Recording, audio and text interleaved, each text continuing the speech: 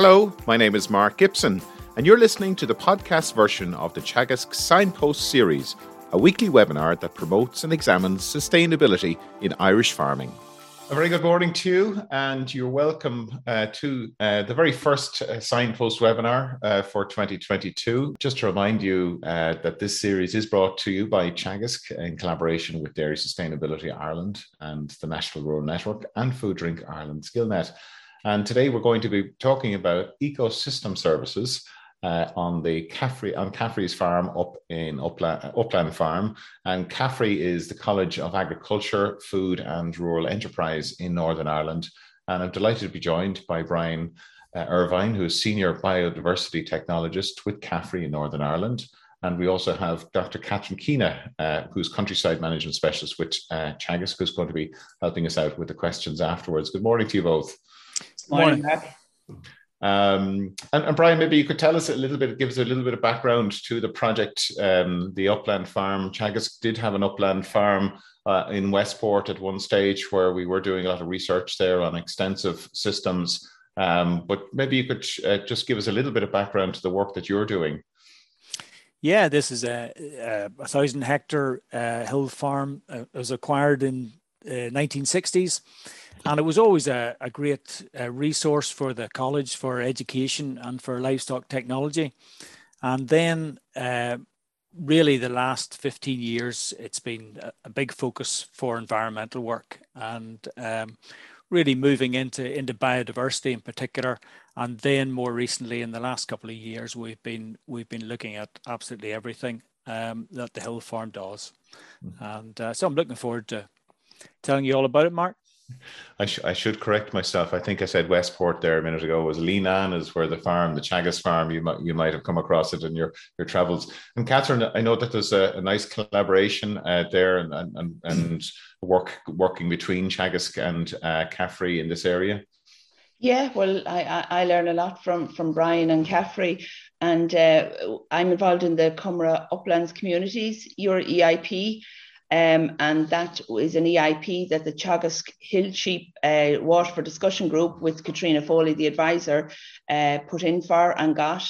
And we're very fortunate to have Owen Carton as the project manager. So last year, the farmers and ourselves went to visit the upland because it's so relevant. And honestly, I think the farmers are looking at the Cumra Mountains in a different light because of what they saw in Glenvery. So that's why I think it's of huge interest to all upland farmers and advisors what's going on in Glenvery. So really looking forward to Brian. It's so important, isn't it, to look over the fence and see what's happening in other countries. And I know it's something we all miss is being able to do a little bit of travel and just to share experiences with other colleagues and farmers in different countries. So hopefully we get a chance to do that a little bit more this year. But look, I think maybe we'll move straight to the presentation. Brian, you have around a 25 to 30 minute presentation for us. So we'll ask you to share your screen. So Brian, we'll hand over to you and we'll chat to you after your presentation. Happy New Year to everybody. I'm going to talk about the Glenvery Hill Farm. And the map on the right shows you whereabouts it is. We're in south of County Antrim. At the bottom of the Antrim Plateau, really, on a basalt. And this is part of an SPA, Special Protected Area for Hen Harrier and Merlin. So you should be seeing a map now, a satellite image, which will give you an idea. The yellow dotted line, north of that, we're in peatland, and below that, we're in mineral soils. Of course, the lines in reality is more wiggly than that, but that gives you a rough idea. The block on the right is the Creve. That goes to a reservoir called Killylane Reservoir, which serves 60,000 people. That's down to the south of the picture you see at the minute. We're also doing a lot of work on the point, and we'll mention the Glen as well. We rise from 300 feet above sea level down in the yards up to 1,000 feet at the top. Fairly exposed hill, but southerly facing. Big thing to notice really is the lack of in-by land. We have about 60 hectares that can be cut for silage. So that ground's worked very hard with ewes, then 2 cuts of silage, then sheep again. Okay, I'm just going to keep moving through. This is our vegetation classification, and the purple and the pink is blanket bog and degraded blanket bog. The yellow is marshy grassland, heavily dominated by rush. Then down at the bottom, the light greens, improved grassland, some semi-improved and some unimproved. Other things to note are the big blocks of forestry. So 3 main blocks of forestry you can see there. And those are certainly an issue for us. The red dots on the map are where we've been doing vegetation monitoring since 2009. So AFBI has done that for us every 3 years. And really vegetation is very slow to change. So it's keeping a monitoring system in place there to see what happens whenever we cut or flail or burn or graze. So that's providing useful data. But I think the key thing is the mosaics involved. If you look at the right-hand side of the Creve unit, you can see that it really is a mosaic. It's a big 160 hectares there, grazed in 1 block. And that presents farmers as ever in agri-environment schemes with issues. Okay, the farm has 100 suck cows. It's a 3-breed cross. So there's a batch of Angus cows, put to the shorthorn bulls, shorthorn to Limousin cows then to Angus. So it keeps rotating that way. Excellent cows. Replacement, the heifers are taken down to the lowland farm and brought back to calve at 24 months. The cows are grazed on what we call the parks, and they're mostly semi-natural grassland. Some of them rush infested, some of them reasonable. There's 1,100 ewes, and we have a batch of pure blackface, then with blackface cross swale, and then that cross is put to Texel. So we have 3 sort of batches of sheep. One of the main things we've done recently is in the last 5 or 6 years is the new sheep house, which can accommodate 750 ewes. And that has been fantastic educational resource for student work. And as well as that, there's umpteen technologies in there that are available to the sheep farmer. It's actually improved the data collection in sheep, which has really tickled through into results. And this last year, there were 1,640 lambs out of 1,100 ewes to the tip.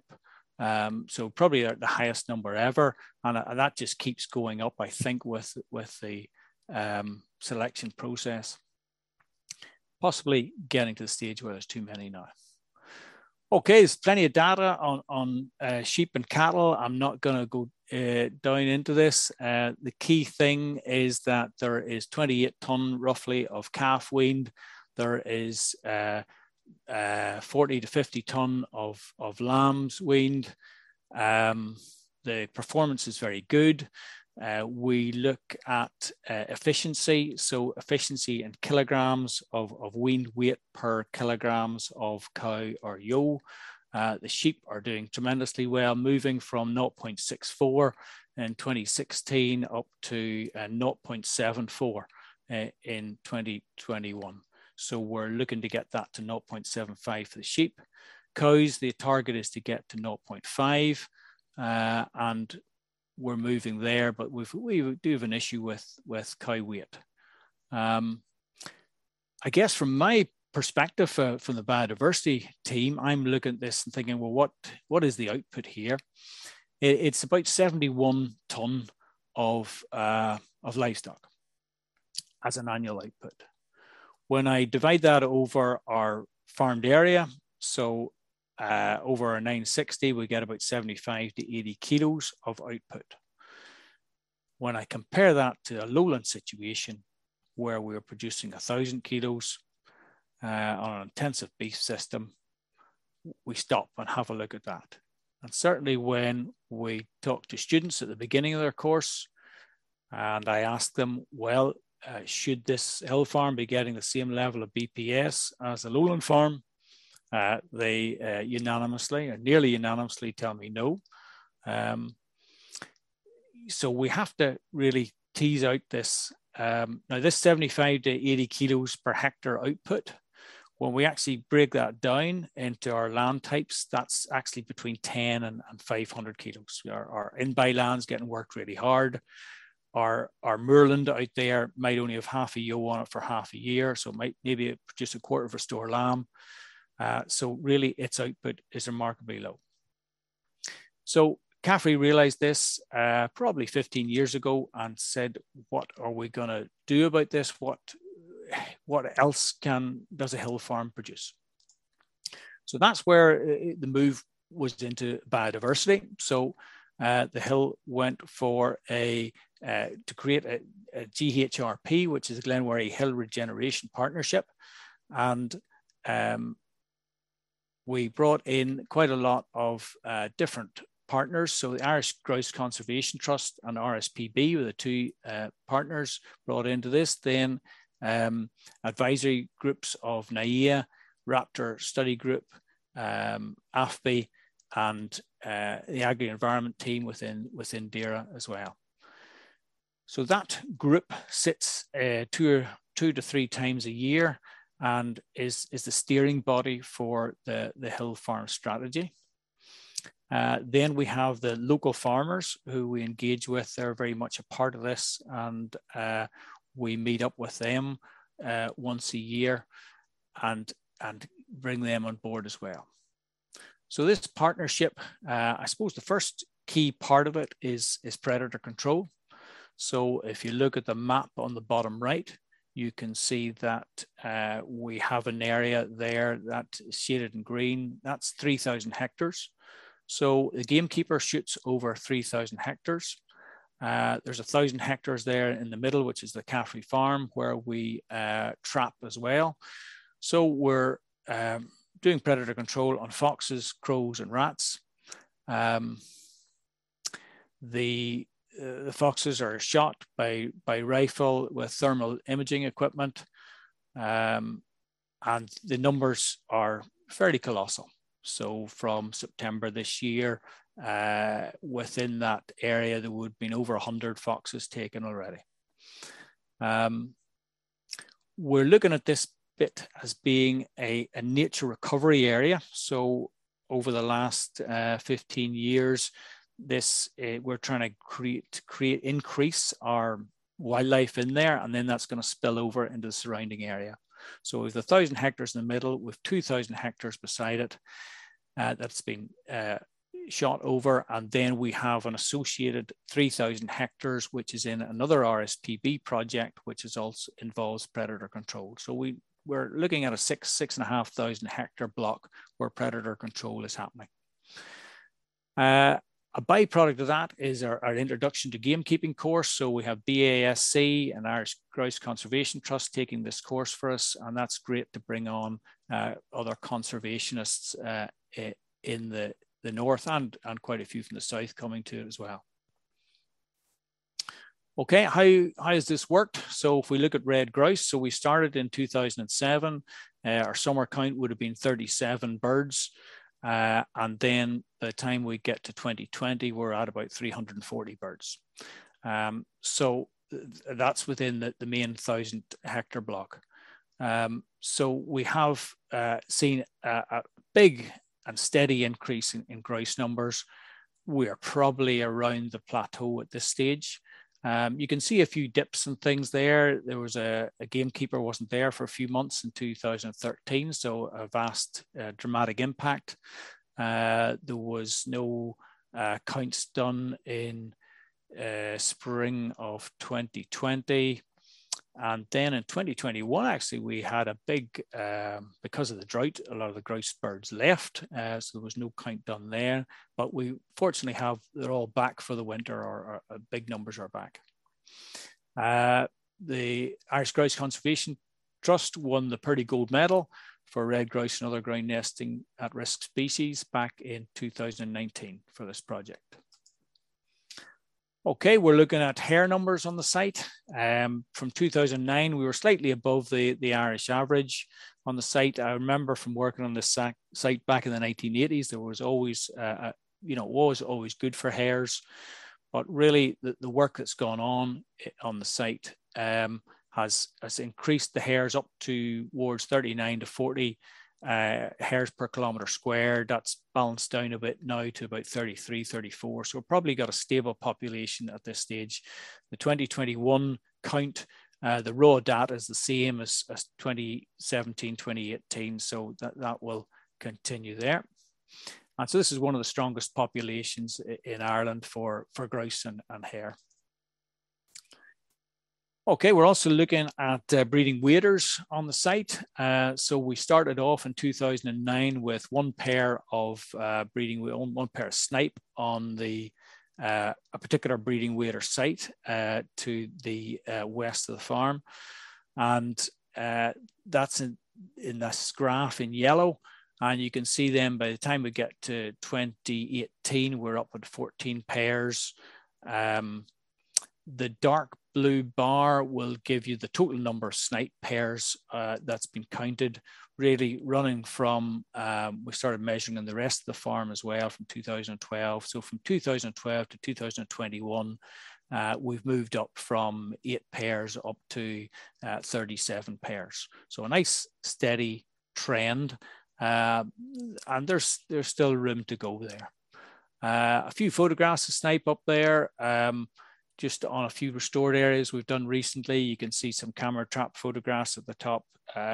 Just unbelievable what goes on after dark. There's a lot of snipe activity there. Okay, we're also looking at curlew and lapwing. So there would have been 0 curlew and lapwing from 2009 when the project started. We got our first pair of curlew then in 2016. And since then, there's been 2 or 3 chicks fledged each year. And then in 2021, we had a couple of pairs of lapwing arrived and with 3 chicks fledged. So we've got a steady increase there. We're hoping to get more curlew back. We had 4 pairs in and around the site this year, but we had only one pair that fledged young.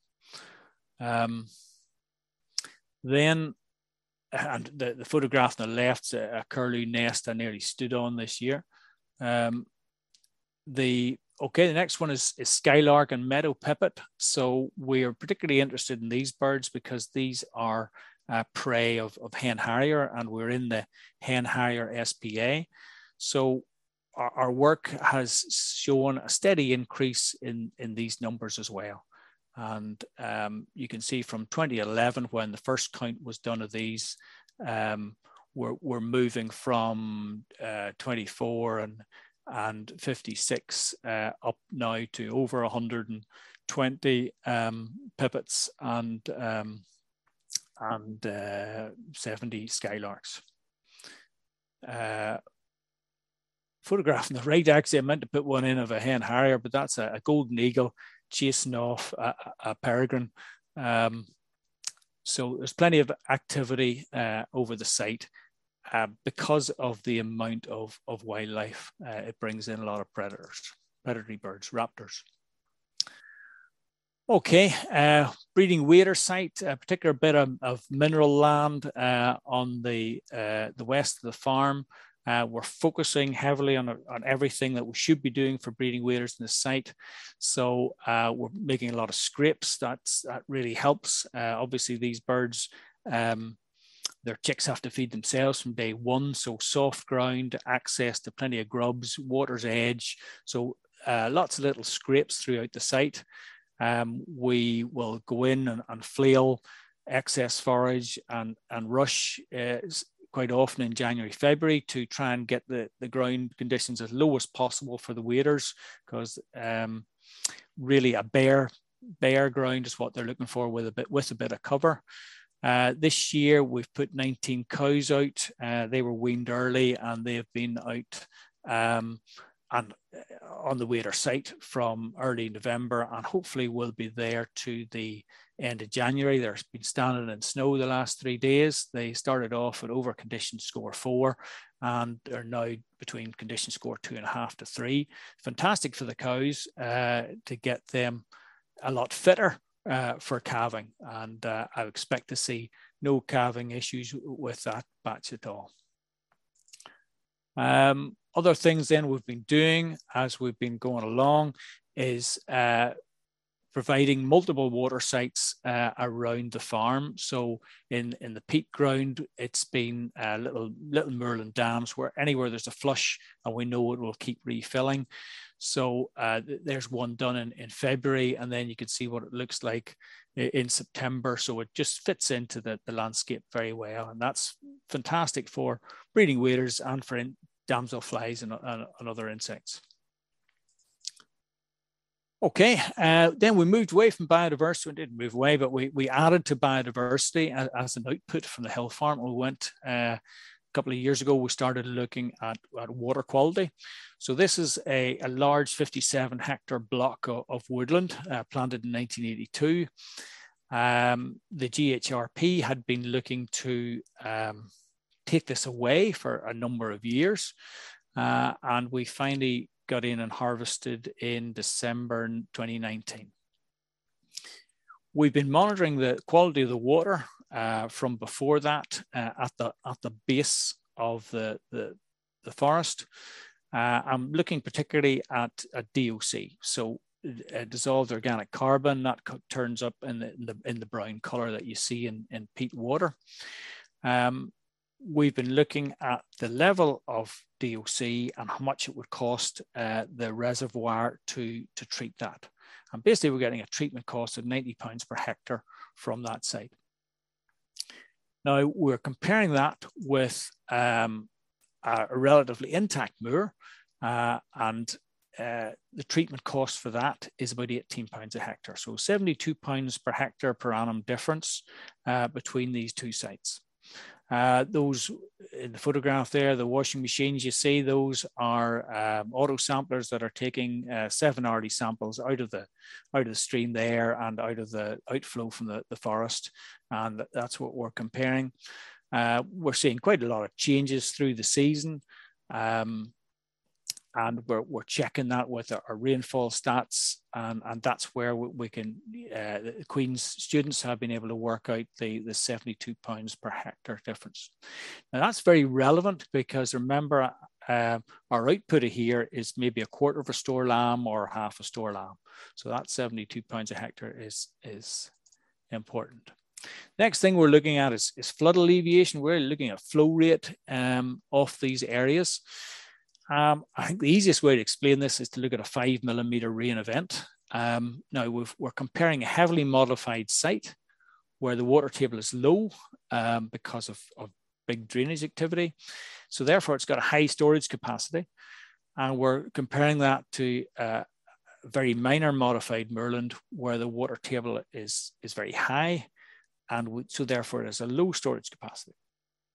So if you look at the table there, you can see that hours to reach peak flow after a 5 mil rain event is 2 hours in the deeply and intensively drained site. Then hours to return to base flow is 25 hours. So really all that rain that came down was away again within 25 hours.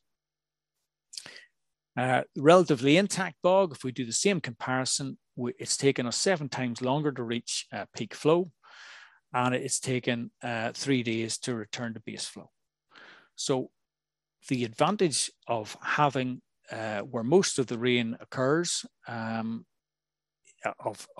alleviating the flow, delaying discharge is big. And that's something that isn't thought of that much. We're getting more and more extreme weather events. We have our a great weather station on the hill farm, and that is actually demonstrating some real extreme events. If we can hold that back, it gives farmland lower down a good chance to drain out before the deluge comes from the hill. Wildfire prevention is a big one. We have created a wildfire response plan, and we hope to use that template for other farmers. So it's a 3 to 4 page template. Then we're looking at a prevention strategy. So we have a heather resource map designed, and that gives us the areas most at risk and where we've been cutting or burning or creating fire breaks. And really, it highlights the importance of grazing control and all the other activities we do, ultimately with re-wetting being the ultimate in wildfire prevention. This is, as you know, this year has been an incredible year. 18 million hectares burnt in Russia, over 7,000 fires in Portugal. The Welsh are now starting to complain. So it is becoming a very big issue. And the reason it's a big issue is because of peat carbon storage. And we really need to get a bit of a handle on what we've got. So those two guys in the picture, those are from Queen's Archaeology, and they are taking samples, and they're going to put it through their new carbon dating machine and give us a carbon impact, carbon sequestration over the last 500 years. Roughly speaking, we've got about 400 tonne of carbon per hectare in a metre depth of peat. That's the equivalent of 1,500 tonne of CO2 equivalents. So that gives us somewhere in the region of 1 to 2 million tonne of CO2 equivalents stored on the CAFRE hill farm. Now, the reason it's quite wide is the references are quite wide in themselves, so it'll be good to get some bulk density measurements and get that more exact. But I want you to remember that 1 to 2 million tonne of CO2 equivalent as if you keep an eye on that number. So that brings us to our CAFRE carbon zero target. We have a livestock emissions we would have thought was the big one at 1,500 tonne of CO2 equivalent, but peatland emissions are 3,000 tonne. Now that's a very high figure. We get that from applying the IUCN UK peatland emissions factors and the UK peatland code protocol. But when you compare it to 1 to 2 million tonne of store, it's a very small amount, but it's a major problem for us. So the first way we're going to get past this is forest to bog. So we have to remove poorly growing forest, which has an emissions factor 9.9 tonne of CO2 equivalent per hectare. And there's lots of reasons for getting rid of the forest. So we started there December 19. You can see in the top right, logging going on. What we're left with on the top left is ground that has been ploughed a metre deep. So there's minor drains 3 metres apart, peat thrown up into a furrow, up into the ridge, and with main drains then 50 metres apart and 2 metres deep. So a heavily drained site. We've been using a variety of techniques: stump flipping, ground smoothing, peat bunds, peat dams, turf relocation, cell bunding, and drain blocking to restore that. And you can see what it looks like there. October 21, that's recent work. January 21, that last year's work. And to give you an idea, January 21, that's an area that's been finished. You can see bare peat. You can see lots of turfs that have been relocated. So we're asking the guys to collect vegetation out of the furrow, set it to the side, do their work, and then replace that vegetation. You can see in the lighter map in the top right, you'll see the raised areas are the brash mats. So an awful lot of timber refuse left. And you can see the deep drains, and you can see the minor drains running north to south as well. So we had brash over 30 to 40% of the site. And this was timber brash, not just minor brash. We had a very tough year last year. It was very dry. I'd been hoping for plenty of rain in the summer. But even so, you can see, but relocating the turfs, with a lot of wavy hairgrass was spreading across the place, a lot of sphagnum recovery. So it's very good. Over to the top right, bottom across to the right, you can see a dip well with simple dip wells sited around the site where we're monitoring water table. We also had a bit in Lodgepole Pine, which had been mold ploughed, and those mold drains are still working 40 years on. So they're simpler to work. We just trench across them to break the mold drains and dam them and create a little bund there. So we can do less intrusive in that one. Okay, our next bit is re-wetting open moor. So we have a standard emissions factor of 3.4 ton of CO2 per hectare per year being emitted if it's drained moorland. We have the Nature April 21 paper telling us that a 10 centimetre reduction in the water table depth is equivalent to 3 tonne of CO2 equivalent reduction. So we're looking to achieve that and to get towards neutral, to get to peatland accumulating condition. A couple of different methods we're using. One, we're identifying peat pipes. Peat pipes are underground natural drainage systems in moors. So we've broken one of these and then bringing the water back up and into a series of dams and allowing the water to then leave the site via these dams. And so that was done in February 21. And you can see the series of terraced dams down this little valley, this sort of flush valley. We're bringing the water up to raise the water table, but we're also creating permanent pools of water for the birds. We're moving on to open moor. And we again will have this emissions factor reduction of 3.4 tonne of CO2 equivalent. We're trying to get the water table increased, so we're getting closer to the surface. And certainly our first year's work has shown that between the control site and the demo site, yes, we're getting it over the 10 centimetres. Our summer activity, the water table tends to be between 10 and 20 centimetres from the surface, and the control site is down at about 50 centimetres. This is done primarily with peat dams at a cost of £4 to £5 a dam. So you can see that we have marked out the minor drains. This is a site we've been doing this December.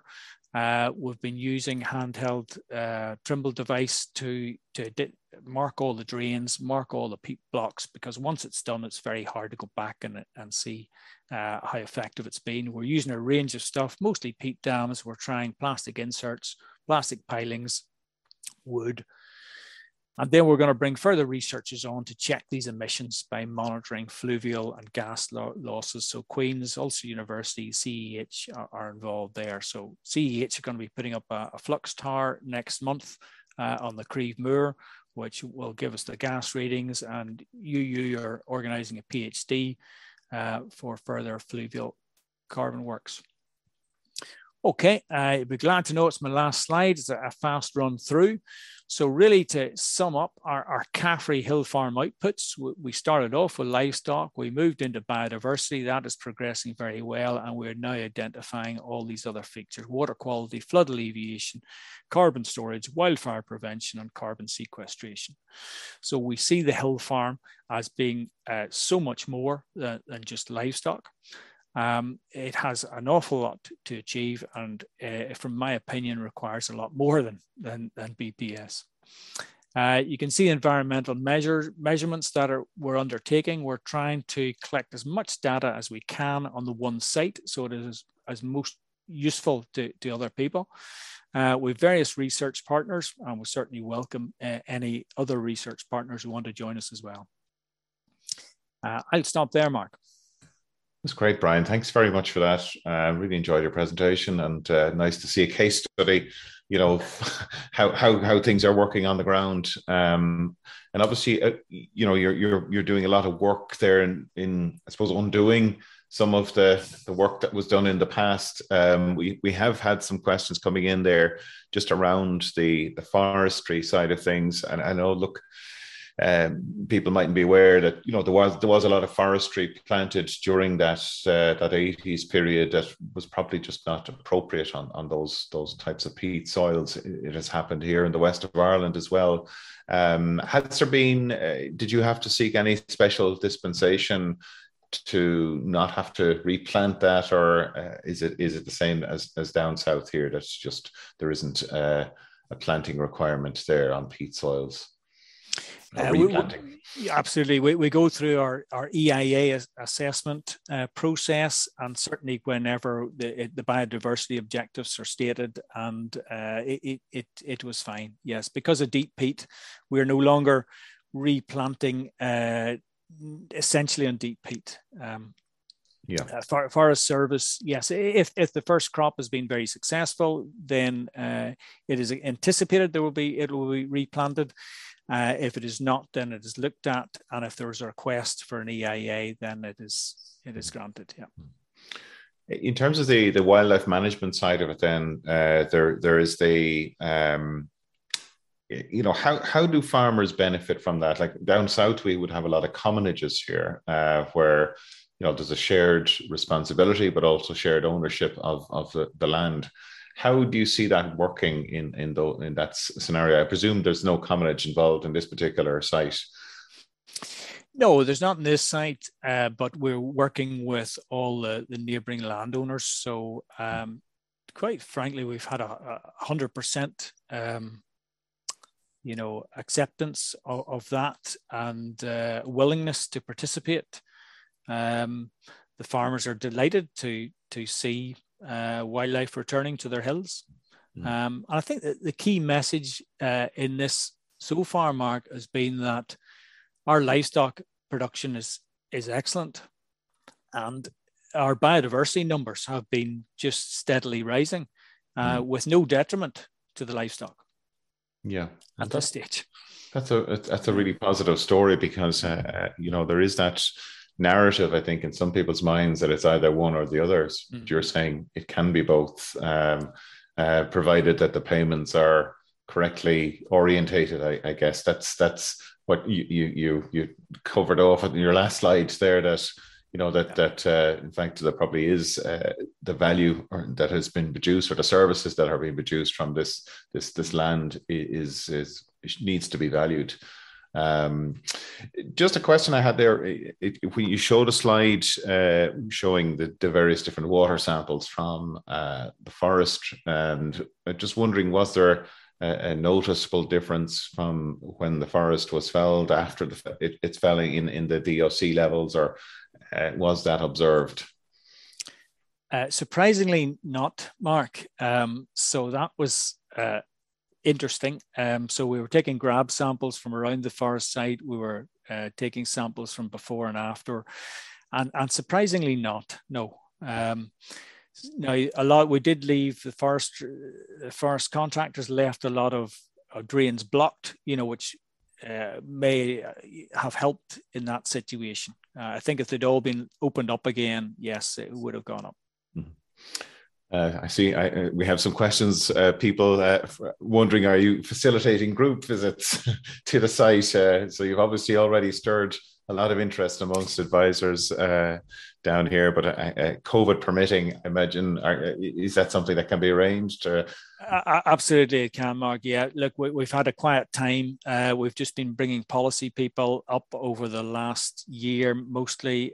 Catherine was lucky with her group. She just got in a narrow window there. And there'll be an open day in early July this year, and certainly we do bring groups, yeah.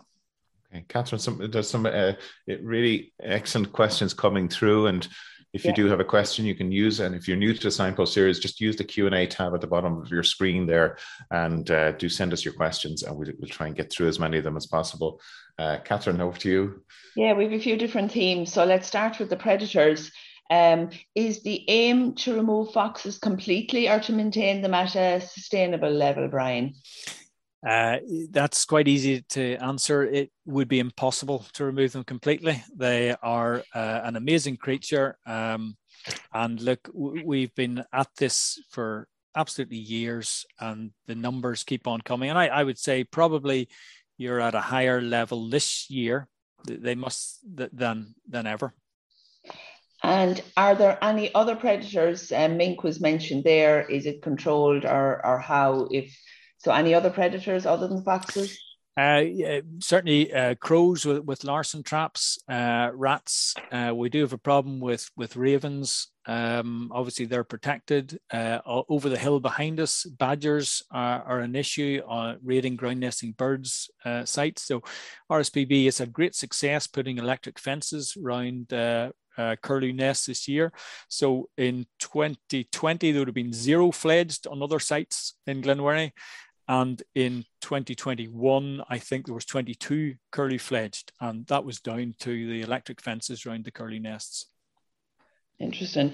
On to the cattle. Again, you probably mentioned there the breed of cattle, and also a question on, do you expect production or live weight gain loss, live weight loss from on the re-wetted bog? Yes. Now, it is interesting. The re-wetted bog one of our sites goes particularly dry in the summer and is very wet in the winter. So we're now turning it to wet all the way through.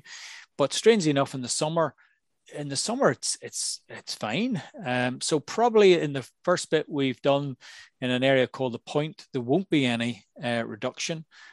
In some better moors, there is bound to be some reduction.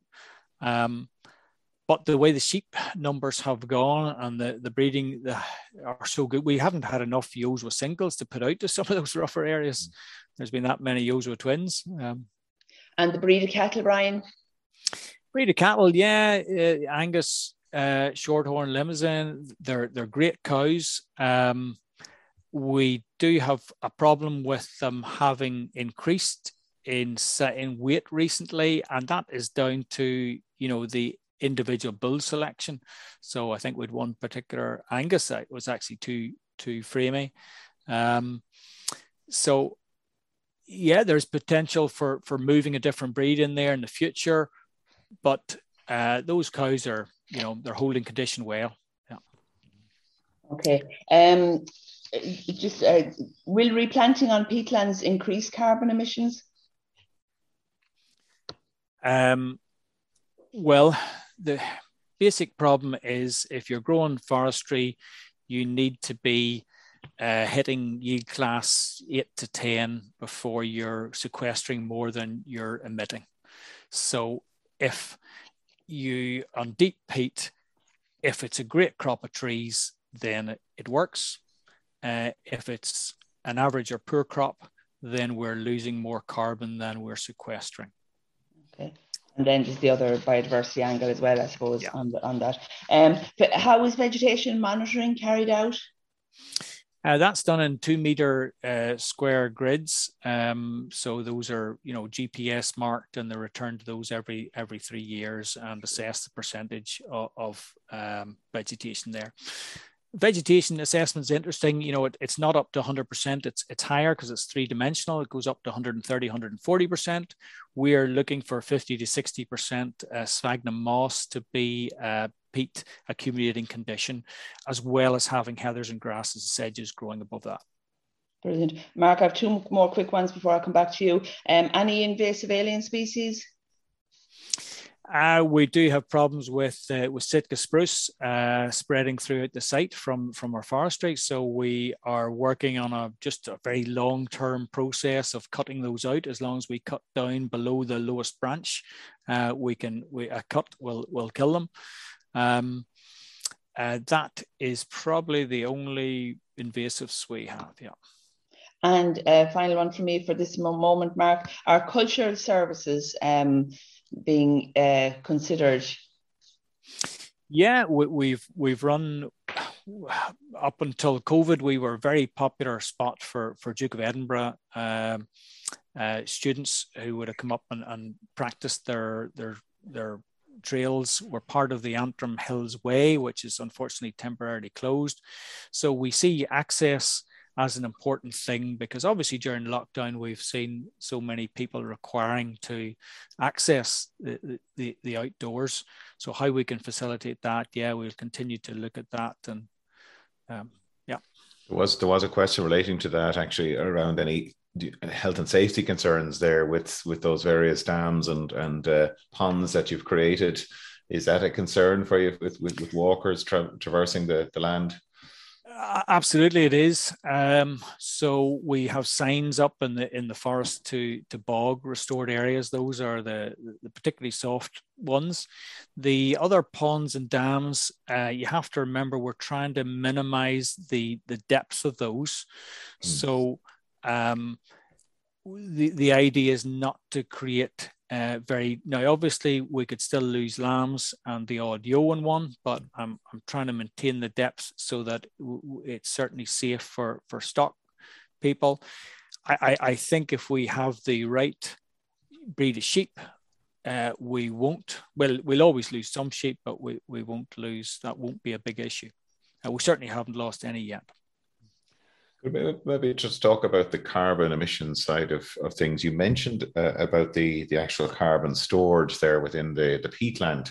Do you have any figures on the emissions rates from the peatlands? That I think you did mention emissions rates for the moorlands. Now maybe I missed it. I know there's a lot of interest obviously in that whole area at the moment, and one of the measures within the marginal abasement cost curve within Ireland is that re-wetting of peatlands as a means of improving the carbon sequestration potential. Yeah, look, we're using standard IUCN UK emissions factors. So that's a very good start, but we're going to go more local than that because we have to demonstrate to farmers that those are correct. Now, one of my colleagues has a great saying, there's the Eskimos have 50 words for snow, and yet we talk about peat bogs. And the reality is they are so different. Some have got intensively drained, some are naturally dry. So what is the difference? And we can't lump them into one emission factor. But the factors we are using is 2.08 and 3.4. So that's for undrained and drained grassland and heather moorland dominated. So those figures. Then when we get to we've one block of 10 hectares which is fertilized and is deep peat, and there we're looking at an emission factor of maybe 15 to 20 ton of CO2 equivalent per hectare per year. So we are doing research work to bring those down to more local figures and to move it around and see how it varies between slope and site. Yeah, it's a tricky one, all right, given the heterogeneity there of the site, or most bog sites, peatland sites. Question there in relation to just a lot of comments coming through, Brian. One comment coming through: the best webinar so far in the series. So you can take that as a serious compliment. There was some questions there in relation to the drainage side of things. Where is the one I was looking for? Yeah, there was just somebody there pleased to see the old Billy Burke peat mold plough drain still working. I suspect somebody was involved in the actual rollout of that in ordinary or conventional lowlands. Has the re-wetting strategy affected the future possible stocking rates on the area? Is a question that has just come in there. Look, definitely it has. We are being greedy. We are trying to do everything. At some point, we will get to a stage where there will be an impact. There isn't yet. I trust my colleagues on the farm to think of every which way they can to maintain stock numbers, but ultimately I would expect us to drop a couple of hundred to 300 sheep. Strangely enough, cattle are much better from the vegetative point of view on the natural grasslands. So I would not be disappointed if we had more cows, maybe more smaller cows. And I think we'll look at some mob stocking this year on a particular bit to see if we can reduce sheep grazing and just mob stock 2 or 3 times a year with cattle and see if we can get an increase in scabies, for instance, in butterfly figures. That would be interesting as a demo compared to our normal.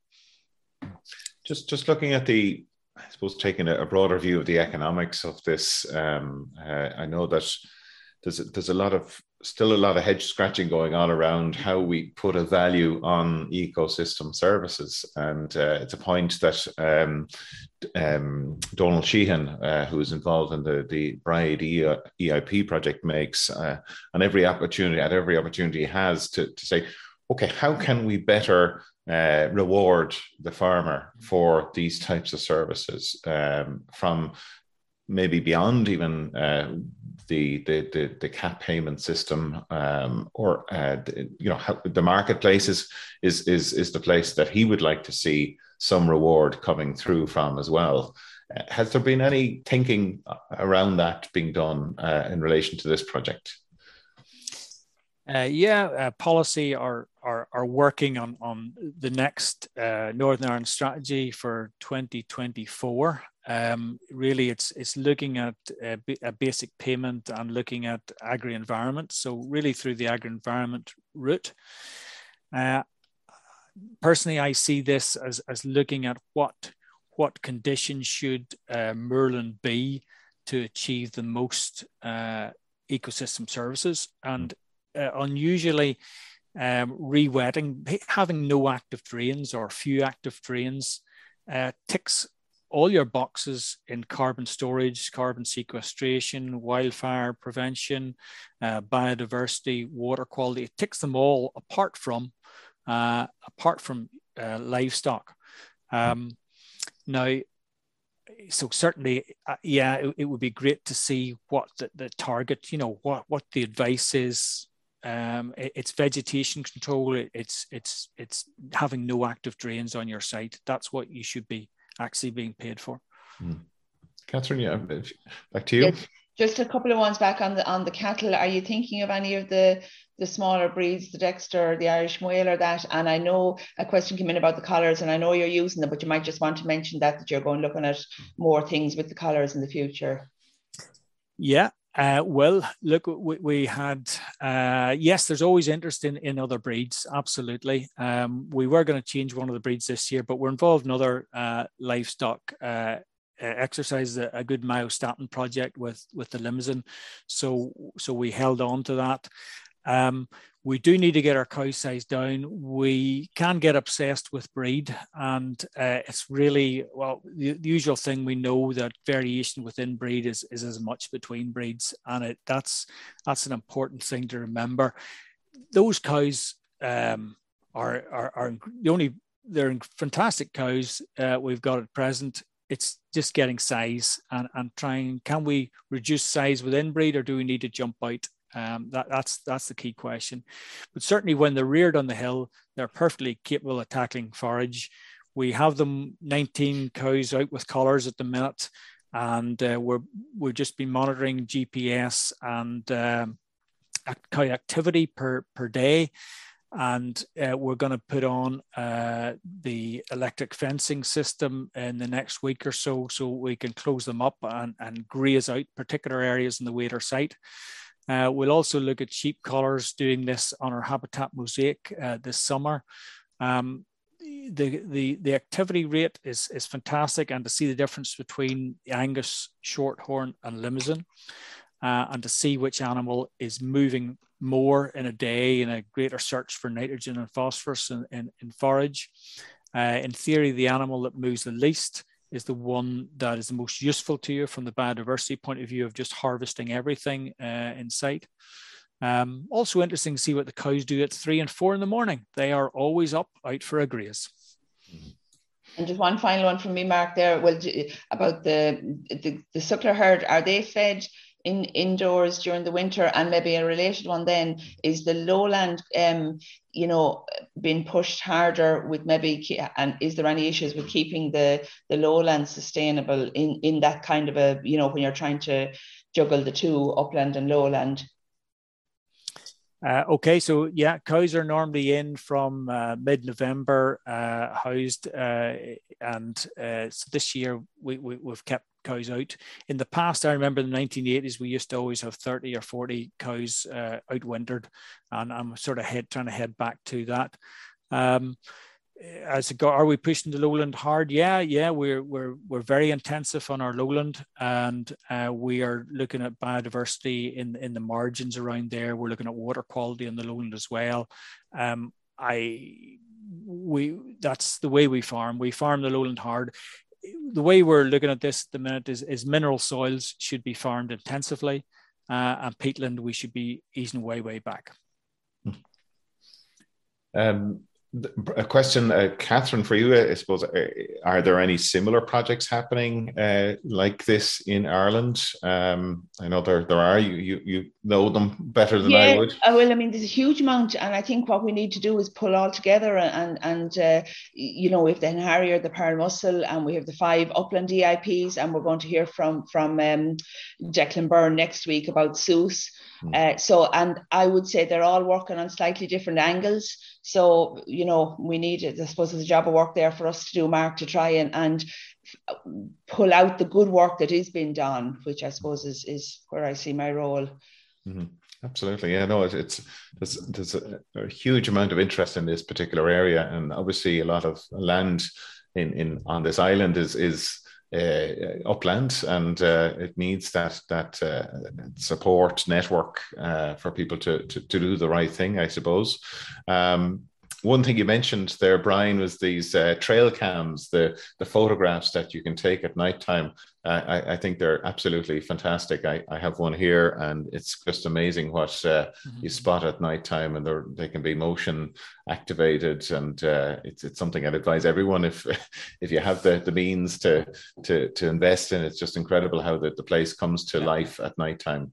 Well, we're just up on time, Brian, but I want to say thank you sincerely for joining us today. I see a lot of your colleagues are online as well there, so it's nice to have that linkage with our colleagues in CAFRE. And thank you, Catherine, for helping with questions today, and also our series producer, Andy Boland, and also Yvonne Maher for helping out with our technical side of things today. And just to remind you, if you do have topics that you'd like to see covered on the Signpost webinar, do get in touch with us through connected@teagasc.ie, or you can send us a message through the message system here. We're always keen to get feedback from you, and also if you have a time to finish fill out any of those surveys.